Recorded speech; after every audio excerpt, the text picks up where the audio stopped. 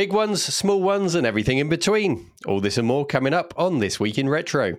High-resolution color graphics. This land of high technology. The revolution in technology that made the information age possible. Those kids are not afraid of computers. Full-sized minis. Code with the Pope. And torching the legacy. All this and more coming up on this week's show. Up-to-date news for out-of-date tech. Hello, everyone. Welcome to another week of This Week in Retro. Sorry we missed you last week. Needs must, but we're back again. And sorry if I'm...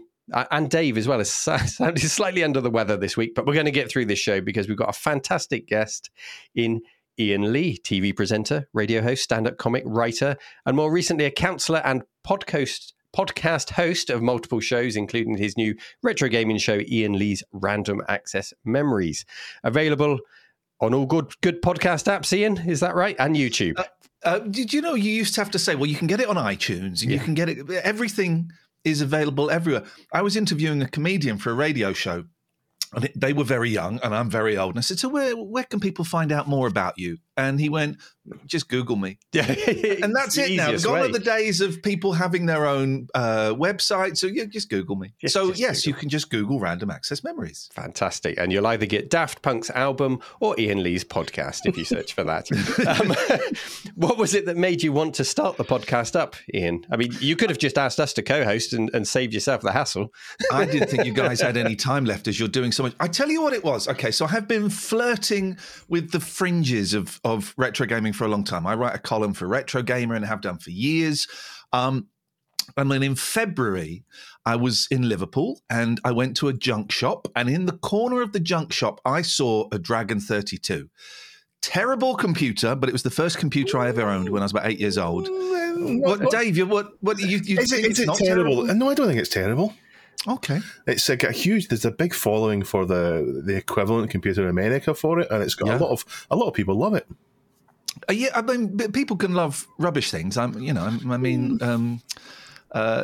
trying to. Anyway, I was going to be rude about a K-pop band, but you don't want those fans zooming in to attack you. Why don't you attack Taylor Swift? That's safe. I like Taylor Swift. I didn't buy it, but it planted the seed, and I kept looking on eBay, and inevitably I bought one. I got my modded BBC out of the garage, and I started looking at videos on YouTube, including some of yours, Neil, of people of a certain age, gentlemen of a certain age, opening up computers, cleaning them, soldering them, putting bits in. And I had no idea what was going on, but I found it it was like ASMR. I found it really calming and therapeutic and wonderful. Yeah. And I've just kept diving in deeper and deeper. Discovered your podcast, been looking at more of your videos, found loads of other really, really good YouTubers and podcasts out there about all different aspects of retro gaming. And including the Coco show. You talk about the TRS-80, the Coco show with Aaron and Bo, and now it's Brent. And I was really, my past is broadcasting, is radio, and I'm stepping away from that. I do a little Patreon, but as I say, I'm now working full-time as a counsellor. I did not want to do another podcast because I'm done doing podcasts. And then suddenly I find I'm doing a retro gaming podcast, and I really didn't want to do it. But I'm having a blast doing it. I do it once every 2 or 3 weeks. It's really gentle. As soon as it stops being fun, I'm going to stop doing it. But this show was a big influence. The Coco show, Dreamcast Junkyard, all of these were a big influence in me doing it, and I'm having an absolute blast. Dave, you have to come on. Yeah, I had the pleasure of being on last week, so it's very kind of you to invite me in. The format is you chat, you ask people to pick a game to chat about. But to be honest, it's not really about the game, is it, Ian? No. The game is kind of I've done, I think you're number 5. And we very rarely talk about the game. It's still finding its ground. The third episode is a young person called Elliot Cole. He does a YouTube channel called The Retro Future. Mm-hmm. So good. And I was thrilled because he asked to come on. And I said to my kids, have you heard of this Elliot Retro Future guy? They were, he's asked to come on your podcast. He's done videos with Mr. Beast. Exactly, yeah. And we didn't really talk about the game. About the shows are really short. They're about 35, no more than 37 minutes long. Nice pocket-sized things. All of my stuff historically has been rambling on for hours, as I'm doing now. But we didn't really mention the game. And about half an hour in, I said, Elliot, we should probably just acknowledge that there is a game, and then we'll go back to talking. But it's kind of still finding its feet, and I'm loving it because it's different every week. Sometimes we'll talk more about the game. Sometimes with Elliot, we were talking about what it's like to be a YouTuber and that to be your job. And I found that fascinating. So it comes and goes as to what we talk about. And also, and I think we may be talking about this later, I never define what retro is. When I invite a guest on, I never say, retro, and so that starts in 2001, but anything before that counts. I leave the definition of retro up to the guest. And yeah, I think that's a nice way of doing it, because I know what retro is to me. I have it in my head. I was thinking about this a lot before coming on today. I actually have quite a clear line, but it's different for other people. Elliot is significantly younger than me, and he was talking about Bop It. You know Bop It? Oh, yes, yeah. He was talking about Bop It as though it was a hoop and stick. And I'm thinking, no, that's a... Dave, you look like you don't know what is. Bop Is that the thing you hold and you twist this and hit that? Yeah. Twist it, turn it, hit it. That's the one, yeah. Yes. He was talking about it like it was a hoop and stick. And I'm thinking that's kind of recent. So that's a lovely aspect. And I really enjoy, I'm a big fan of yours, Neil. So it was lovely to chat about your inspiration for starting this and the game that meant so much. We've covered a couple of obscure games like Minder on the Spectrum. Yes, yeah. And tonight I'm recording an episode with Shelley Blonde, who I think has never played a video game. However, she is the original voice of Lara Croft. Uh-huh. And she's telling me she's got a sealed copy of it. She's never opened. So, I have no idea where that conversation's going to go, but I'm really looking forward to it. We will get into the stories in a moment, everyone, but I'm enjoying chatting to Lee. I enjoyed the Minder episode, because it was evident halfway through that this was a game that you had fond memories of, but then it became clear that you never actually really figured out how to play it back in the day. You just kind of poked around in it because you enjoyed it, and your guest was explaining to you how to actually play the game. Yeah, Scott Balcony, who's the great musician, and he's a t-shirt owner, printer, and all of these things. And yeah, I hadn't played it when I was a kid, but I played it before we recorded the podcast. My God, it's the most frustrating game I've ever played in my life. But Scott was telling me how he was so obsessed with it that he would get up at like 5 a.m, cover himself with water so it looked like he was sweating, and then go into his mum's room and go, Mum, I got a fever. I don't feel well. Oh, you can stay at home today then, Scott. And then he'd spend the day playing Minder. It's stuff like that. The second guest was a friend of mine, David Turners, who does the Computer Game Show podcast. That's what it's called. And he was telling me about how when he had kids, he didn't want to show them giraffes until they were about 12 years old, and then go and show them some giraffes so that their minds would be blown. All of this stuff is what it's about, more than the mechanics. We're not necessarily dissecting the mechanics of the game. It's nice to get a bit of history. Sometimes it was nice, Neil, you spoke to the gentleman whose name I've forgotten who created... Richard Garriott, yes. Lord British. Lord British. And that was lovely hearing that. What was even more interesting, I think, was about how you got that interview, what it was like building up to the interview for you, what was going on for you. So it's more about the personalities than the game. But if one's more about the game, that's all cool. You're like a retro counsellor. I did feel like I came away having had a nice retro therapy session. It was good. I think there might be a niche there. Yeah. What I liked at the end was it just faded to black while the two of you kept talking, with the implication that if there wasn't any time constraint, she would have gone on for hours. That's a thing that seems to be evolving, is it kind of fades in and fades out, so it looks like we're midway. How did you... Right, can I ask a question, and then we'll do your show. How did you find the video? Because I'd set that to unlisted. You put it unlisted?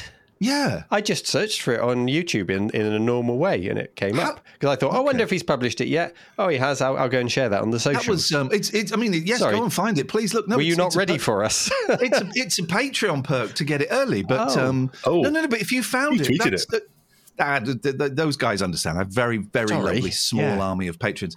I'm just curious. You look for it. Okay, that's interesting. Yeah, just search for it. There we go. Lovely. Right, I'm sure we have lots more to chat about, Ian, but let's get into the show and our first story. So, Ian, I'm going to start our first story by asking you a question that you touched on just a moment ago, a question that you put to me and all your other guests. It's your turn. What is retro? Well, for me, in my head, when I think of retro, I go straight back to the computers that were important for me growing up when I was 8, 9, 10, So for me, it's Dragon 32, BBC Micro, Spectrums, Commodores. That for me is retro. However, I am doing this podcast. I'm fully aware everybody has different definitions of what retro is.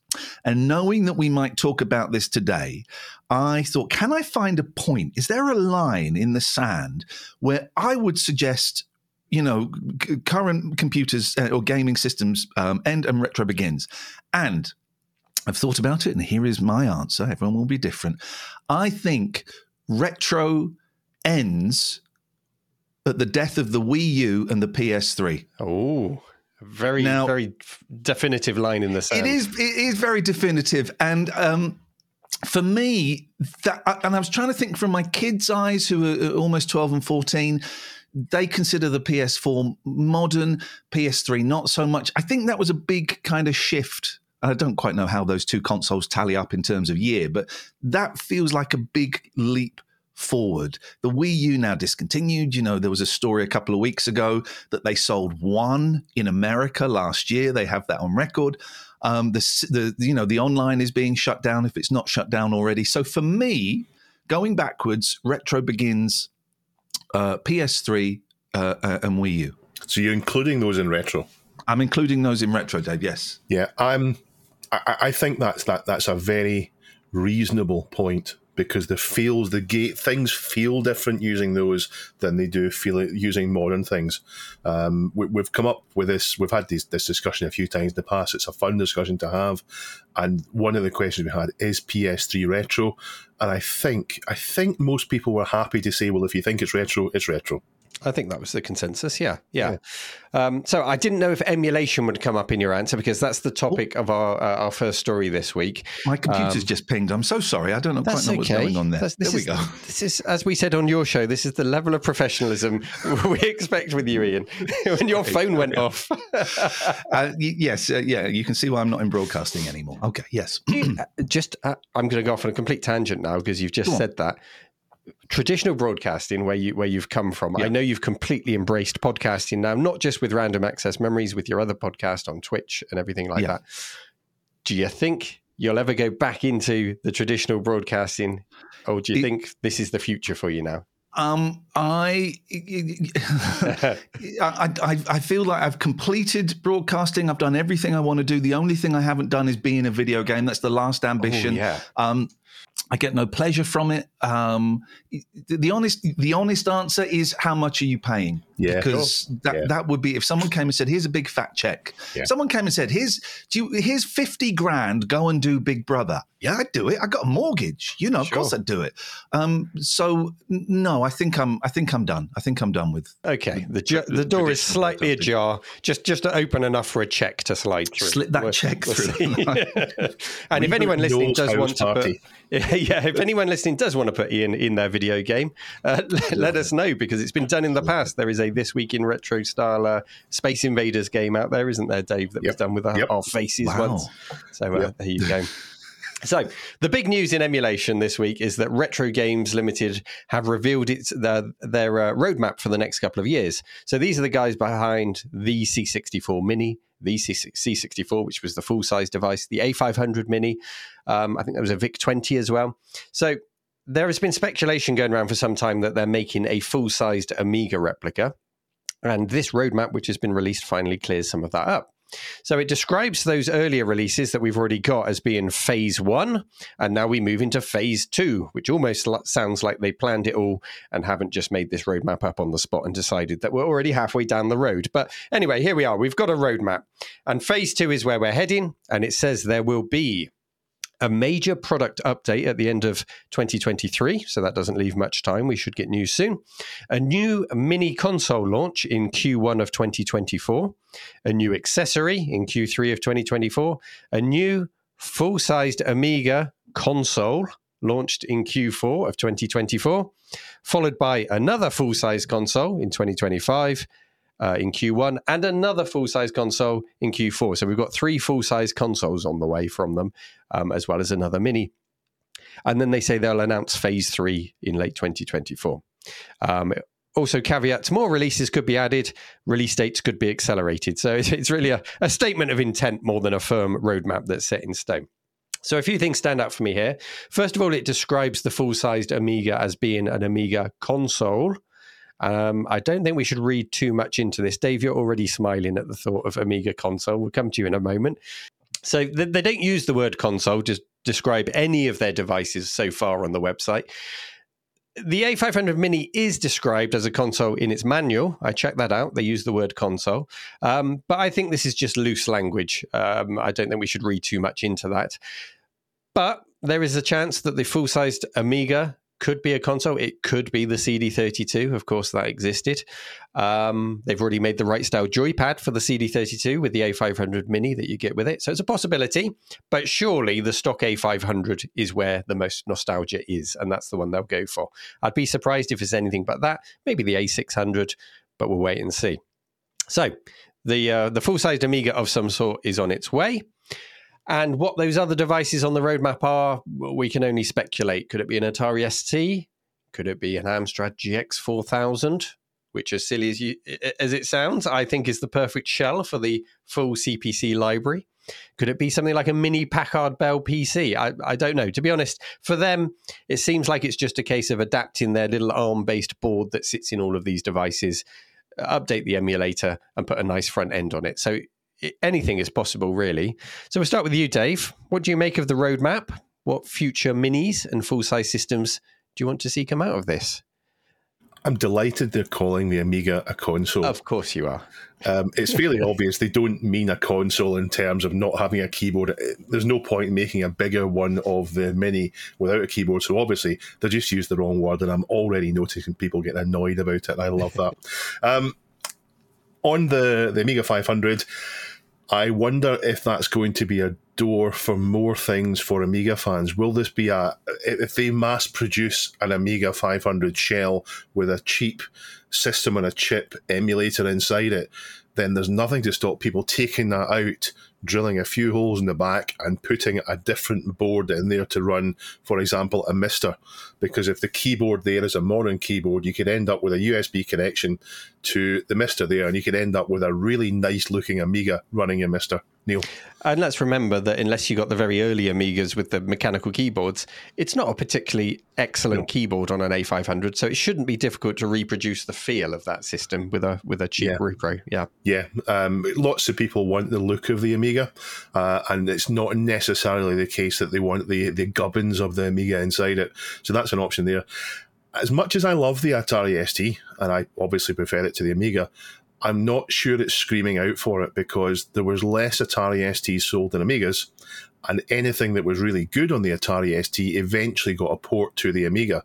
So if they've already got a Maxi 500 out there, let's call it a Maxi 500, they've got the Maxi 500 out there and they bring out an Atari ST, it's only really useful for people who want the look of the Atari ST. It's not going to open the door to that many more games that aren't available. But think of the marketing it would open the door to. Reignite the ST Amiga wars. Yeah.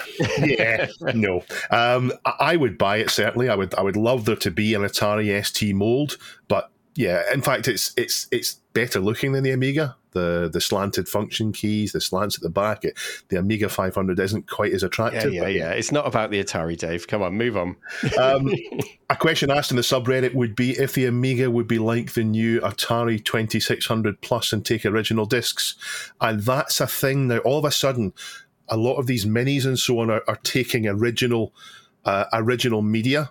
Because people like the tactile feel of putting it in, taking it out.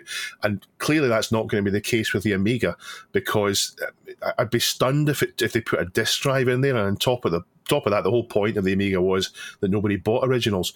But there's nothing to stop them coming out with another console mini a full-size console that does take cartridges, because that seems to be a real big thing. And the GX4000, I'm with you, Neil, because I love my Amstrads. I love my CPC. It looks great.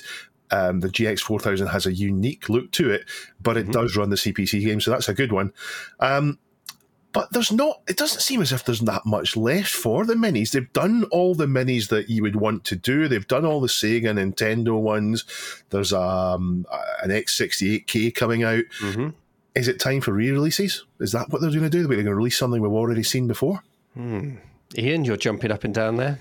They've done all of the minis. The world is screaming out for the Saturn and Dreamcast, aren't they? Have you missed those? Those are the ones that I would. I'd be all over if they brought a Saturn one out. Oh man, that's the last two. That's the last two, I guess. The Saturn and the Dreamcast, and even they weren't. They've got this kind of cult following because of how they landed. But yeah, there's most things have been done already. May I ask, the Amiga is something that completely went by me. I know very, very little about it. I enjoy hearing people talk about it. I know very little. And I'm saying I'd want a Dreamcast and a Saturn. I have under here a Dreamcast with, is it the GDMU in it? So it's got pretty much every Dreamcast game you could want. It's there. I just got to plug it in and play it. I never play it. It was exciting. I used it for a day, flicking through it, and now I don't use it. I've got similar with a GameCube. I've got the C64 Maxi, I guess I'm going to call it, and I don't use it. Sometimes I get overwhelmed by the amount of choice these machines present. So I'm going to play the C64 today.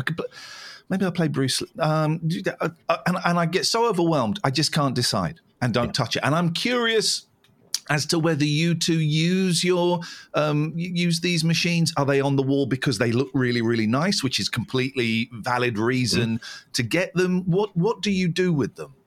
Well, I am definitely in agreement with you there. That choice paralysis when you put on, it's been there since we had emulators, and before I got right into retro and bought all these old things, even with emulators, they get that great big list of games, and you flick through it, it's up on your screen in 2 seconds, and you're back out 10 seconds later.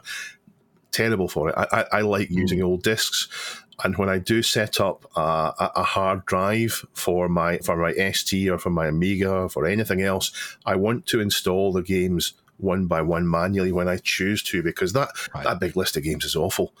I did like, though, the C64 Mini and the Amiga Mini had the kind of carousel view, which is a lot better, I think, than the list of games, the list of 8,000 games. It's much better than that.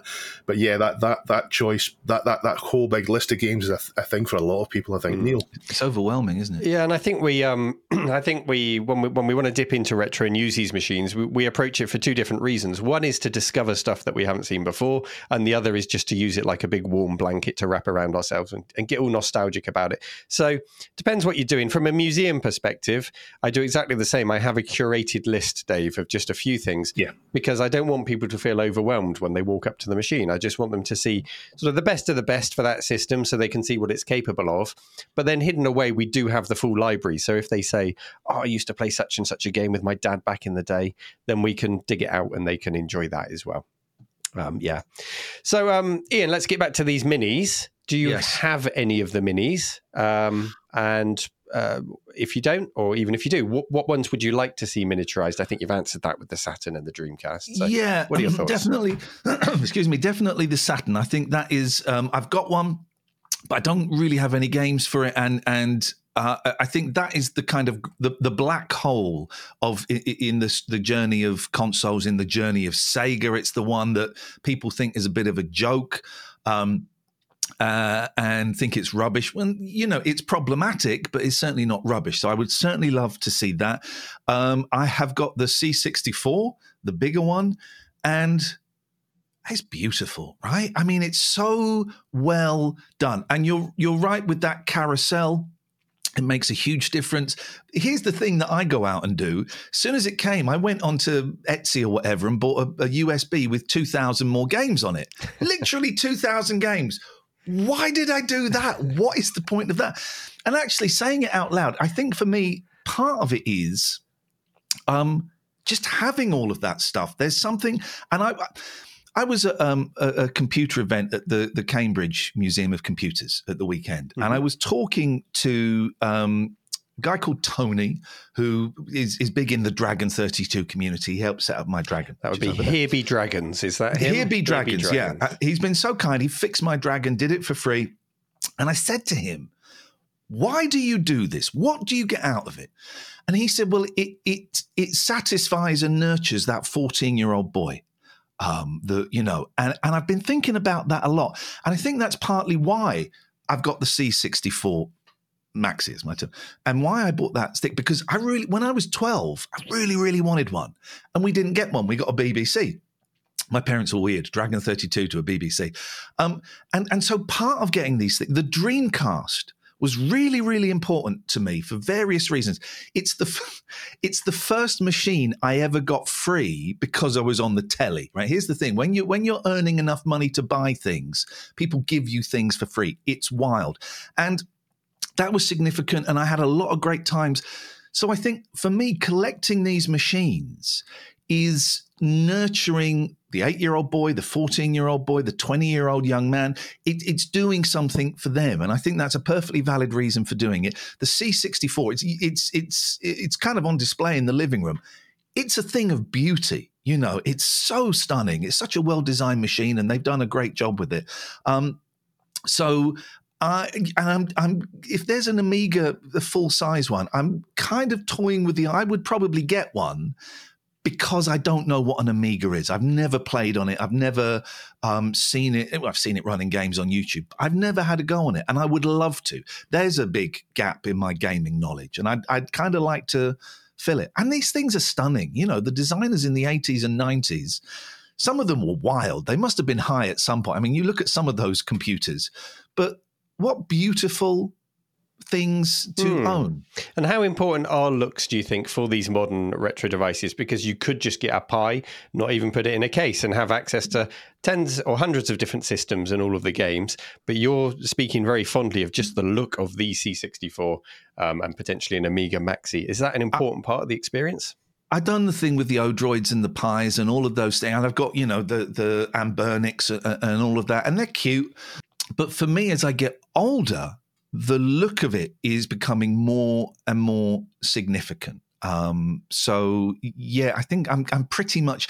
I dug out my PSP at the weekend because I remembered I had one, and I had great fun soft modding that. I thought I'd bricked it, and I just had a really lovely afternoon soft modding that and playing some games on that. And you can't fit too many games on there, and it's what Dave was saying about you can't be overwhelmed by choice on that because you can't fit too many on there. So it's the touching of them, isn't it? It's seeing them, and it's that feel you get pushing down a Commodore, key on a Commodore computer, hearing the BBC burn up. All of that stuff, I think, is really, really important for me in enjoying these machines. Well, one thing I can say in full confidence is a big part of it is for Chris, who isn't with us this week.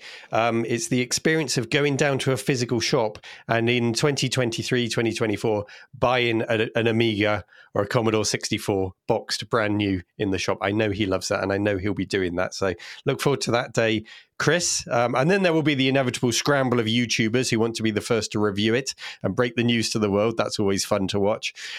If you want to check out the roadmap, in fact, I don't think the roadmap's on their website yet. So the website is retrogames.biz. or head over to our subreddit, reddit.com/r/This Week in Retro, where you can see that roadmap and chat with others about that story. This week's show is very kindly sponsored by PCBWay over at Ian. Where's the website? Is it at ianlee.com? You can go to PCBWay.com via ianlee.com, where you can pay to go and have a Domino's pizza. Other pizzas are available at Ian Lee's house. For how much? For £1,200. Yeah, I did put that on there. Clearly as a joke, right? I don't want people coming around my house. I did put that on there. I did it because I knew I would get so much hate. We do charging that. No one's going to do it. It's a joke. I don't think you do get that offer at PCBWay, though, do you? Well, you could eat pizza with Ian while browsing PCBWay.com. Ian, if you were to design some electronics from the ground up, who might you consider to manufacture them? I think I would go to PCBWay.com. Would those be the team response? Listen, you're kind of speaking Greek to me now, because I was saying to Neil, I'd love to come on your show, but you guys know stuff. I'm an enthusiastic amateur with zero knowledge. You lot know stuff. We have great big gaping holes in our knowledge. We do a little bit of preparation before the shows. We have great big gaping holes in our knowledge, and we make sure that when we bring up a subject, we've done a little bit of research on it. We're not experts. Yeah, and then the conversation continues on the subreddit, so that's nice in a way. Yeah. But yeah, anyway, PCBWay. Dave, if you could describe PCBWay in one word, what would it be? I would never do that to them. They do so many things. It would be unfair to describe them in one word. Versatile. There you go, versatile. Versatile. There you go. PCBWay.com. Thank you for supporting the show. Amazing what you can do there. There's so many 3D printing and printed circuit boards and get them all to assemble it for you. It's incredible. A submission that I'm surprised how popular it's been is about Code with the Pope, which is a computer literacy initiative supported by Pope Francis. It's to bridge the, I'm quoting here, glaring disparities in education around the world using an online platform, Codephoria, to teach 11 to 15-year-olds from Europe, Africa and Latin America how to code in Python. How do you know when the Pope is coding? Does he sort of put a certain coloured smoke out of the chimney at the Vatican? I'll tell you how you know, because the Pope goes into Boots, writes 10 print the Pope is skills, 20 go to 10. Then you know it's him. The World Economic Forum data released in 2023 revealed that the majority of the fastest growing roles are technology-related roles. However, a severe global shortage of tech skills threatens to leave 85 million job positions unfilled by 2030. So this seems like a good idea to me. Help get the skills together for the future, but I can't help think about the British Computer Literacy Project, which I'm going to guess affected all three of us, and put Britain in a fairly unique position in terms of micros and games. Back in the 80s, it was felt that the UK was falling behind, with a similar idea that we needed to catch up to fill these future jobs. The BBC Micro was created for it, and BBC programmes from Chris Searle helped turn the tide.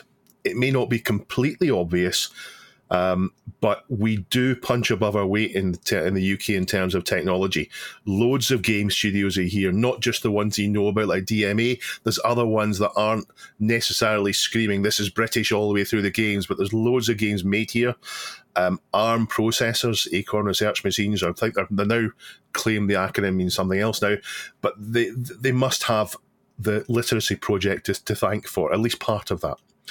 But for the three of us who didn't make our money from programming and just enjoyed the games, I think what it did was convince our parents to buy a games machine with a keyboard, thinking it was going to lead to our future prosperity. And I think it perhaps explains why we were mostly still using wedge-shaped micros for games, at least until the kind of early to mid-90s, while other regions were more commonly using consoles. Ian, what's your BBC Micro memories? Did you ever code on it, or was it just the games? No, I did code on it. Part of it was at school, and part of it was it was fun. It was fun. What people under, let's say, 30 perhaps don't appreciate. I remember when my dad brought the Dragon 32 home, we'd played games on the TV before with the Binatone, but seeing words that you had typed appear on the screen, and that fascination stayed with me in my teens. I got decent at programming computers. I remember I wrote a program, I think this was for a school project maybe. I wrote a program that would convert Fahrenheit to centigrade and back and forth. And I was the kid. Saturdays, Mum would go shopping in Slough. Every Saturday she goes shopping in Slough, 2.5, 3 hours, and she would leave me in Boots. And she would go off, and then 2 hours later, she'd come back and she'd collect me from Boots, loads of other 10, 11, 12-year-old boys there. And if sometimes the staff in Boots would get really angry and they wouldn't load up any games. So it was just blank computers.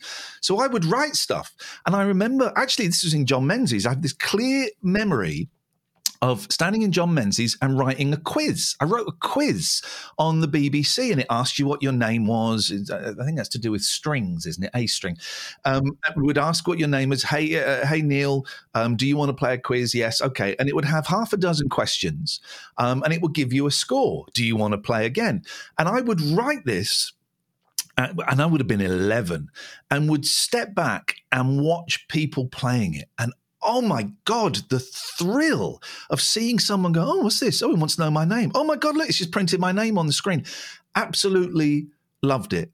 I write a column for Retro Gamer magazine, and I really want to write a column 1 month that's a listing, that is a full listing. And I can't remember any of it. I cannot remember any of the code. And when I was, 12, 13, it came to me like that. And it's just like looking at something written in Mandarin, or it means nothing to me anymore.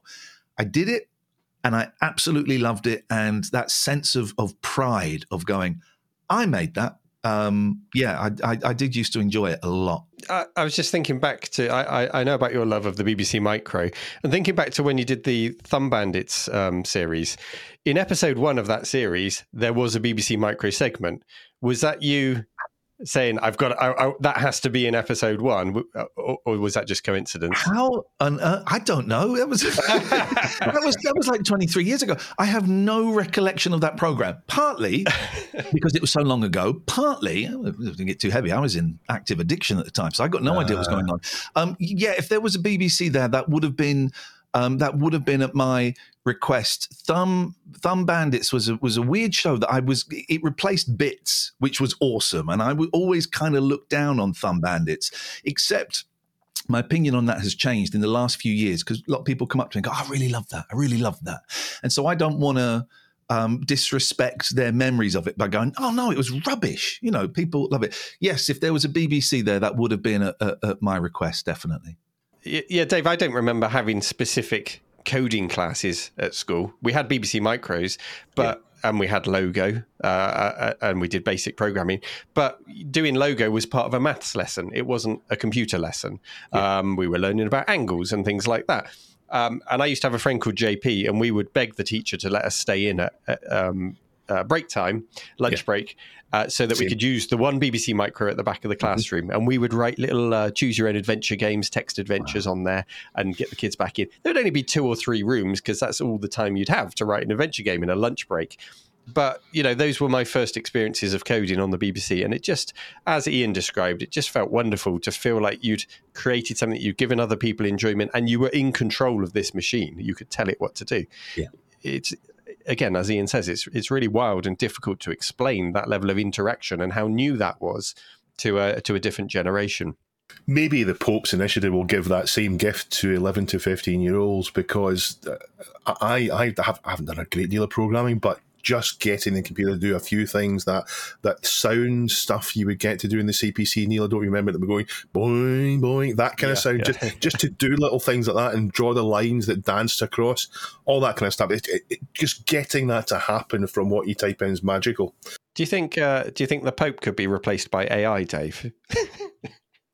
I think I'm not going to answer that one. I'm not going to answer that one. Wow. I'm not going to answer that one. In fact, I'm sure it possibly couldn't be. I'm sure the Pope could not be replaced by AI. That wasn't aimed at the Pope specifically. There's just been a lot of talk this week about AI. Elon Musk was doing a talk with the UK Prime Minister about the future of AI and jobs being replaced. If he says I think there's he's a future, probably safe. If he says there's a future where we don't need to work, I'll sign up for that, and we can do all the coding we want. We can do all the podcasts and not have to worry about money. Talk about the Pope and AI. Do you remember about 2 or 3 months ago that picture came out of the Pope in a massive puffer jacket? Yes, like P. Diddy, and it transpired that was that was AI. That was a computer generated image, and it was spot on. Yes. So it can certainly replace his clothes. Yes. Listen, at some point down the line, we're all out of work because of AI, and we just need to embrace our computer. Happy with that. Every podcast we produce is just training for the AI to replace us. Yep. As for my memories, when I saw it at school, it had its own trolley. It was wheeled into the room, and we were lucky if we got to press one of the buttons. Well, 15 of us gathered round this thing, so we didn't get to program it at school. It was just, like Neil said, angle 90 degrees right, wherever it happens to be, for the commands for it. But my mum was a teacher, and she borrowed one over the summer, and my pal round the corner already had one. His dad was a headmaster, which makes me wonder now if that was the school's computer that was in his house. But I was able to get games running it right away. Elite, Repton, Chucky Egg, and so on. Amazing games for the BBC, and that was the first computer that I had in my house. So it's always special, even though we only had it for probably 6 or 7 weeks. It's still special to me. You mentioned, sorry to jump in, you mentioned 3 games there. Elite is one of the greatest games of all time. But Repton and Chucky Egg, if I have that up and running, or if we've been to a retro event with my boys, nearly 12 and 14, they will play Chucky Egg. They will play Chucky Egg. They will play Repton. For ages, I had Repton on my phone. And the boys would absolutely love to play it. And those games stand the test of time, and would be interesting to show them how they're written, what they are. It's made up of numbers and words. That's all it is. But I do know when they were significantly younger, they did have computer programming classes at school, and it blew me away what they were able to do compared with what I'd done, 35 years ago. The stuff that they could do with relative ease was amazing. So this stuff does happen. I don't want to get all political. I do. We see the computer games industry firing tens of thousands of people every week. There's a new story. This game company has got rid of a third of its staff. Blah, blah, blah. So I do kind of wonder where that's going to go. But I think certainly having a knowledge, however basic, of how a computer works and how the thing that appears on your screen got there, I think that is actually quite important. Yeah, we're probably maybe the last generation to have seen what it was like before it was there, and now see what it's like afterwards and been there the whole time. People that are 10, 15 years younger than us will not have seen that, particularly people who have grown up when the internet was already there. I mean, how do you explain...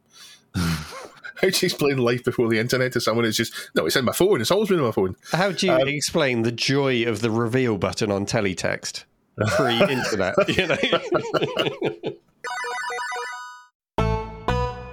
Housekeeping time with Dave is here. Have no fear, he'll keep things clear.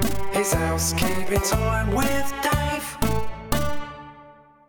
Sorry, Chris can't be here this week, but I'm sorry we missed last week. But there was a message on the Discord, not the Discord. It was on the. It was on the Discord too, but it was linking to the subreddit. It said, just a note to say that this is from Tech Made Easy UK. Just a note to say that I really appreciate you guys. Every Monday morning, I have to get up at 4 a.m. to drive 130 miles to work. At this time of year, it's dark, it's cold, the roads are quiet, it's lonely. Listening to the 3 of you as I drive keeps me sane and prepares me for the week ahead. So thank you. Nice. It's really kind when you send a message like that. It makes a big difference to us. Yeah. Neil? Hands on the wheel, 10 to 2 position, eyes on the road, Tech Made Easy. Have a safe drive. Valkyran Xbox says, the search engine with the little spider logo we were trying to think of in the last episode, that was called Web Crawler. As soon as he mentioned that, that was the one. So thank you for clearing that up. G7VFY has been spotting retro on the TV, which is always a welcome subject in the subreddit. He says an Amstrad PCW, of all things, appears in Loki as he traverses dying timelines in an attempt to find his friends. There you go, an Amstrad, always there when you need it. A very popular suggestion, in fact, the most popular suggestion for the most popular entry on the subreddit of the past month is to get Adrian from Adrian's Digital Basement on. I will try and get hold of him and see if he would like to come on. Always seems like an incredibly friendly guy. So yeah, I think he'd be he's a nice perfect guy. to have on. Yeah. ARM have bought a small stake in Raspberry Pi, which to me is a nice kind of circular loop, because that's what the Raspberry Pi is made of, and the ARM is the ARM are the eventual evolution of the Acorn BBC Micro, and Raspberry Pi was the kind of reinvention of that. So it's a nice little neat little circle there. But who owns ARM, Dave? It's not like it's coming home, is it? It's not. It owns ARM, but it's not coming home to the it's UK. not owned in. They're not owned in. And it's Cambridge. Where they're from? Was it Cambridge? Atari have bought Digital Eclipse, which is a games studio specialising in remastering and restoring classic games. Now, they paid $20 million for it, not a small amount of money, but nothing like the kind of Activision levels of acquisitions. But it does show Atari's direction. It does, and in isolation, it's fun, but consider it wasn't long ago we were talking about Atari buying the Atari Age website and forum, so they're really making inroads into the retro community, buying their way into it. How they behave remains to be seen, but it's interesting to see that direction. So far, I'm not able to criticise them. I have my concerns because it's not long ago they were doing cryptocurrency and all sorts of nonsense, so I've got my concerns there, but so far it's all looking positive. And I would also like to welcome our new patron, Boobly Kahoo. Boobly Kahoo. Yeah, Boobly Kahoo. Thank you for joining up, and thank you for that name. I will comment they have a nice MS-DOS logo as an avatar, so they're good people. Very nice. And if you'd like to join Boobly Kahoo, head over to patreon.com/This Week in Retro. So, Dave, you've picked up two stories this week in Chris's absence. So what's our next story about? Take it away. A submission from Dr. Local this week is a very meaty article about video game legacy. Now, we've touched on this subject before. I'm sure we will again. But I don't think we've gone at it head on. And it's a very long and in-depth article. The strapline is, experts say efforts to preserve gaming's rich history are failing, which threatens the industry's long-term health. They say that 4.5% of Commodore 64 games are in commercial circulation today, with the vast majority of the library completely inaccessible. Now, clearly they're not completely inaccessible. I'm sure all of us know how to access them, but the point they make is that only 4.5% of them are legally able to buy. Well, what I learned today is you go to that famous website for handmade clothes, things like that, Etsy, and you buy 2,500 games according to Ian. That's Etsy is the place for ROMs. Who knew it? Yeah, no, it's up there. It's up there, definitely. And it says, in general, with just 13% of titles released from 1960 to 2019 in release, so in other words, you can only go out and pay for and get hold of 1 in 8 of the titles released. Now, the article does go on to mention abandonware, which is a word as again we said before, has no legal meaning, but to us it means games that don't appear to have an owner or a place to legally buy. And ethically, I think abandonware is fine. I know the legal stance on that is different, but ethically, I think abandonware is totally fine. And I've personally noticed a very healthy thing with abandonware sites.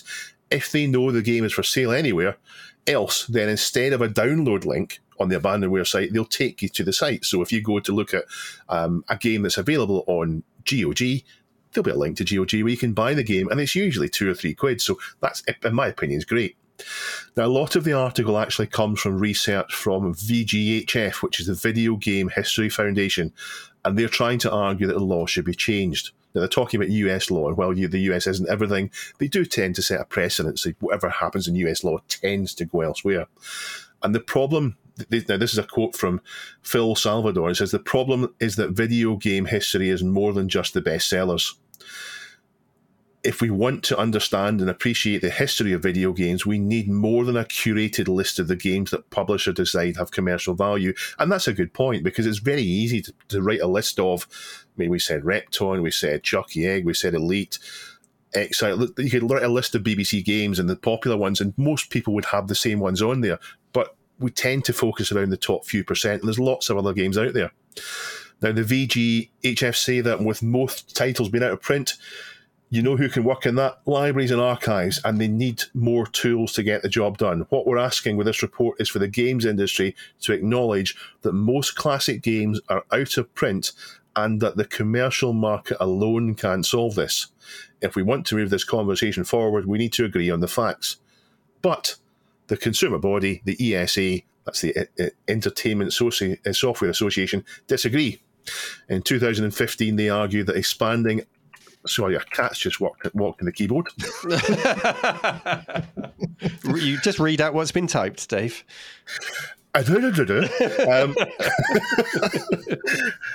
In 2015, they argued that expanding access to the archival games collections would hamper the vibrant and growing market for authorised retro or legacy games and consoles. And then in 2021, they said organisations that preserve video games, and this is quite a criticism here, despite their repeated references to research and scholarship, simply want to establish an online arcade to the detriment of an important market. That's a very damning statement there. Now, Neil, you run a museum. This must be close to your heart. Yeah, and very timely too. I mean, the standout comment there is we need more than a curated list of games that publishers decide have commercial value. Of course we do. I think that's really important to look ahead and do that. And it's timely because just yesterday we finished writing the inventory system for the museum so we can do a full inventory of everything. Something I've been banging on about for ages. Well, finally, we've got the software in place. We've got the boxes, we've got the bags, we've got the asset tags. We've rented a separate room to process everything. And we are going to get every single game and everything else, but in the context of this story, every single game archived, photographed. We're not going to capture the game, but I am going to make this accessible online so people can browse the inventory of the museum, and people who are looking to preserve software could browse through our inventory and go, I don't know if you know this, but that's a really rare game you've got there. Would you pop it in a tape deck and capture it and send us a copy of a recording? Perfect. And there we go. It's archived. It's saved, assuming the tape is still fine. So I really want to be a part of that. Of course, I'm not going to lead that. We're not in a position to do that. But if all museums took the same approach and were able to be a part of that, then there you go. Problem solved, I think. And indeed, just home people with private collections as well could get involved in that. So I think it's really important. Is it going to happen? I mean, it's a very idealistic way of thinking. It's the dream. I don't know. Someone needs to lead. What's your man up there? Phil Salvador? That's a good name. That's a strong name. Phil Salvador can be my leader on this topic. Where Phil Salvador walks, I will follow and provide access to our archive. Yeah. Ian, should old games be free for all? What do you think about this topic? There is no yes or no answer to that, but the answer to that is yes. I think so. I think to a certain extent. I mean, apparently, if I got this wrong, someone can correct me. Apparently, the people that own Granny's Garden on the BBC are really, really tight with that game. Yeah. If they see it anywhere, take it down. Take it down. Now, who is making money out of Granny's Garden at the moment? You know, none of these websites where you can download these games are going, here's Granny's Garden, it's £10. And it's a really odd one. There was an obscure game on the BBC called Board of the Rings, which is an adventure game that's a pun on Lord of the Rings, right? Well, you're both nodding, which surprises me. I was expecting that not many people would remember that game. And the Boggart. Yeah, exactly. This stuff, I think, should be preserved. This stuff, I do think, it's so tough. They're 40-year-old, 45-year-old games.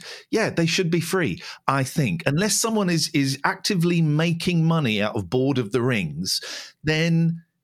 yeah, they should be available and preserved. That's the argument, isn't it? If somebody is actively making money.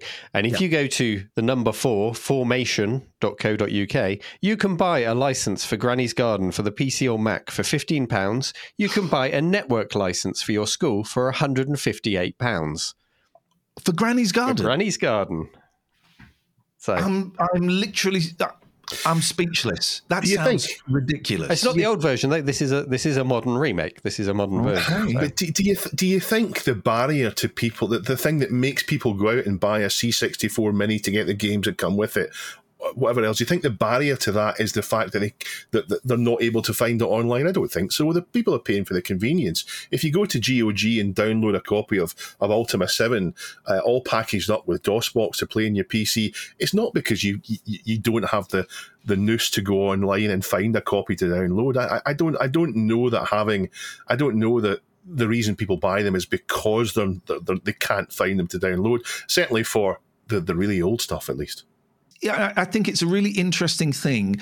There is a significant part of me that thinks every single game for every single computer should be preserved, even the absolutely pony ones, even the ones that no one, they should be preserved. It's not a huge task to do. You can fit it all. You can fit every single game like that on your phone, and I do understand why some creators might be a little bit miffed. But you're not going to make money on a 35-year-old game unless it's something very, very special. And you come back to the same problem of being overwhelmed by choice. If this was done, if every single game was preserved, then how would you explain to people the significance of the individual games, the step changes each of them had in evolving a genre or a platform or anything like that? So, yeah, it does need to be carefully done and curated. I agree, everything should be preserved, but also there should be a curation process so that you can see it, and then perhaps make a new modern game using that character or that franchise. Sure, fill your boots, go and make new things, but make the old stuff available, I say. Yeah. Well, there's a lot more to the article, including some talk about the differences between older games and modern games that I thought was particularly insightful, that I don't feel I've read before. So I do think it's worth a read if you fancy it. But yeah, we will come back to this subject, I'm sure, again and again. Time now to wrap up the show with our question of the week. So we'll go with not last week's, the week before's question of the week, where we said, in this week's show, we heard about how Neil was hounded by a BBS user and how Chris's footage of a scary game was somehow corrupted.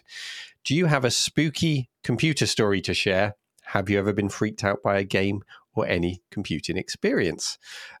Dave, I believe you're going to share the link with Ian, or I can do that.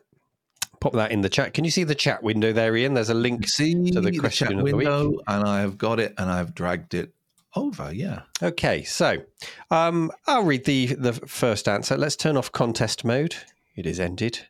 So I'll read the first answer, which is from Christ of Why Do You?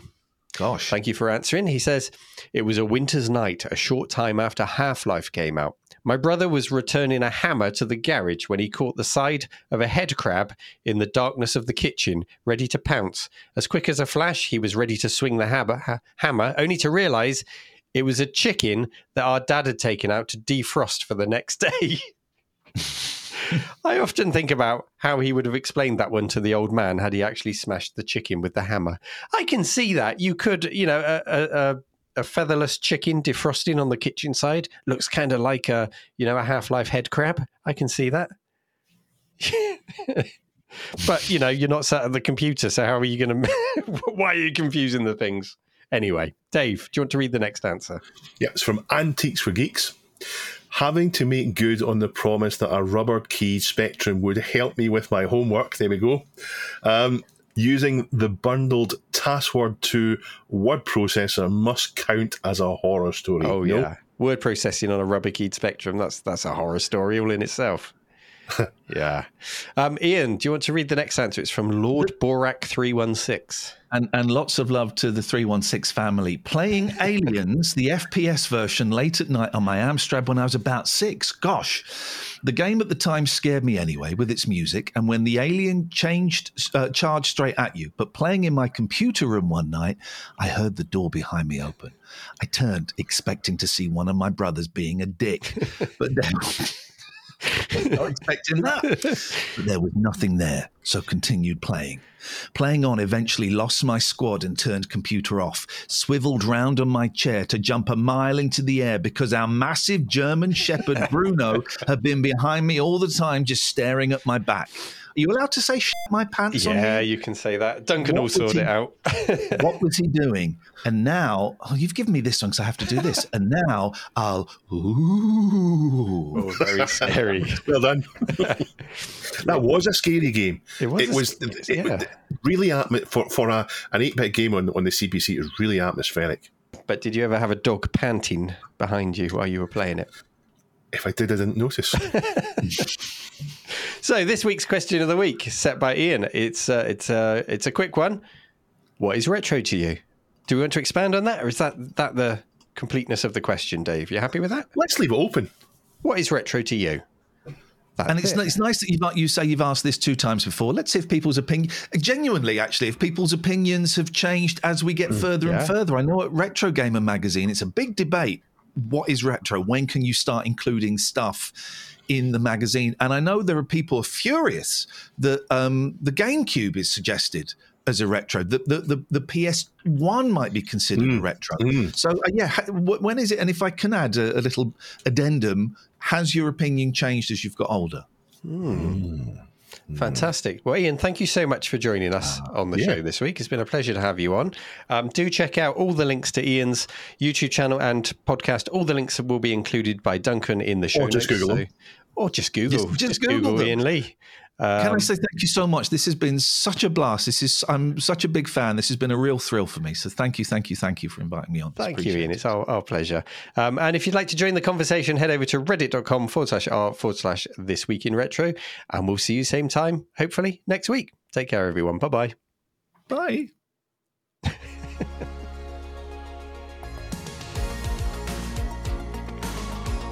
This Week in Retro was presented by Neil from RNC The Cave, Chris from 005 Agema, and Dave. It was produced by me, Duncan Stiles. The podcast version of the show is available through your favourite podcaster, including Apple Podcasts and Spotify, and the video version is available on the This Week in Retro YouTube channel.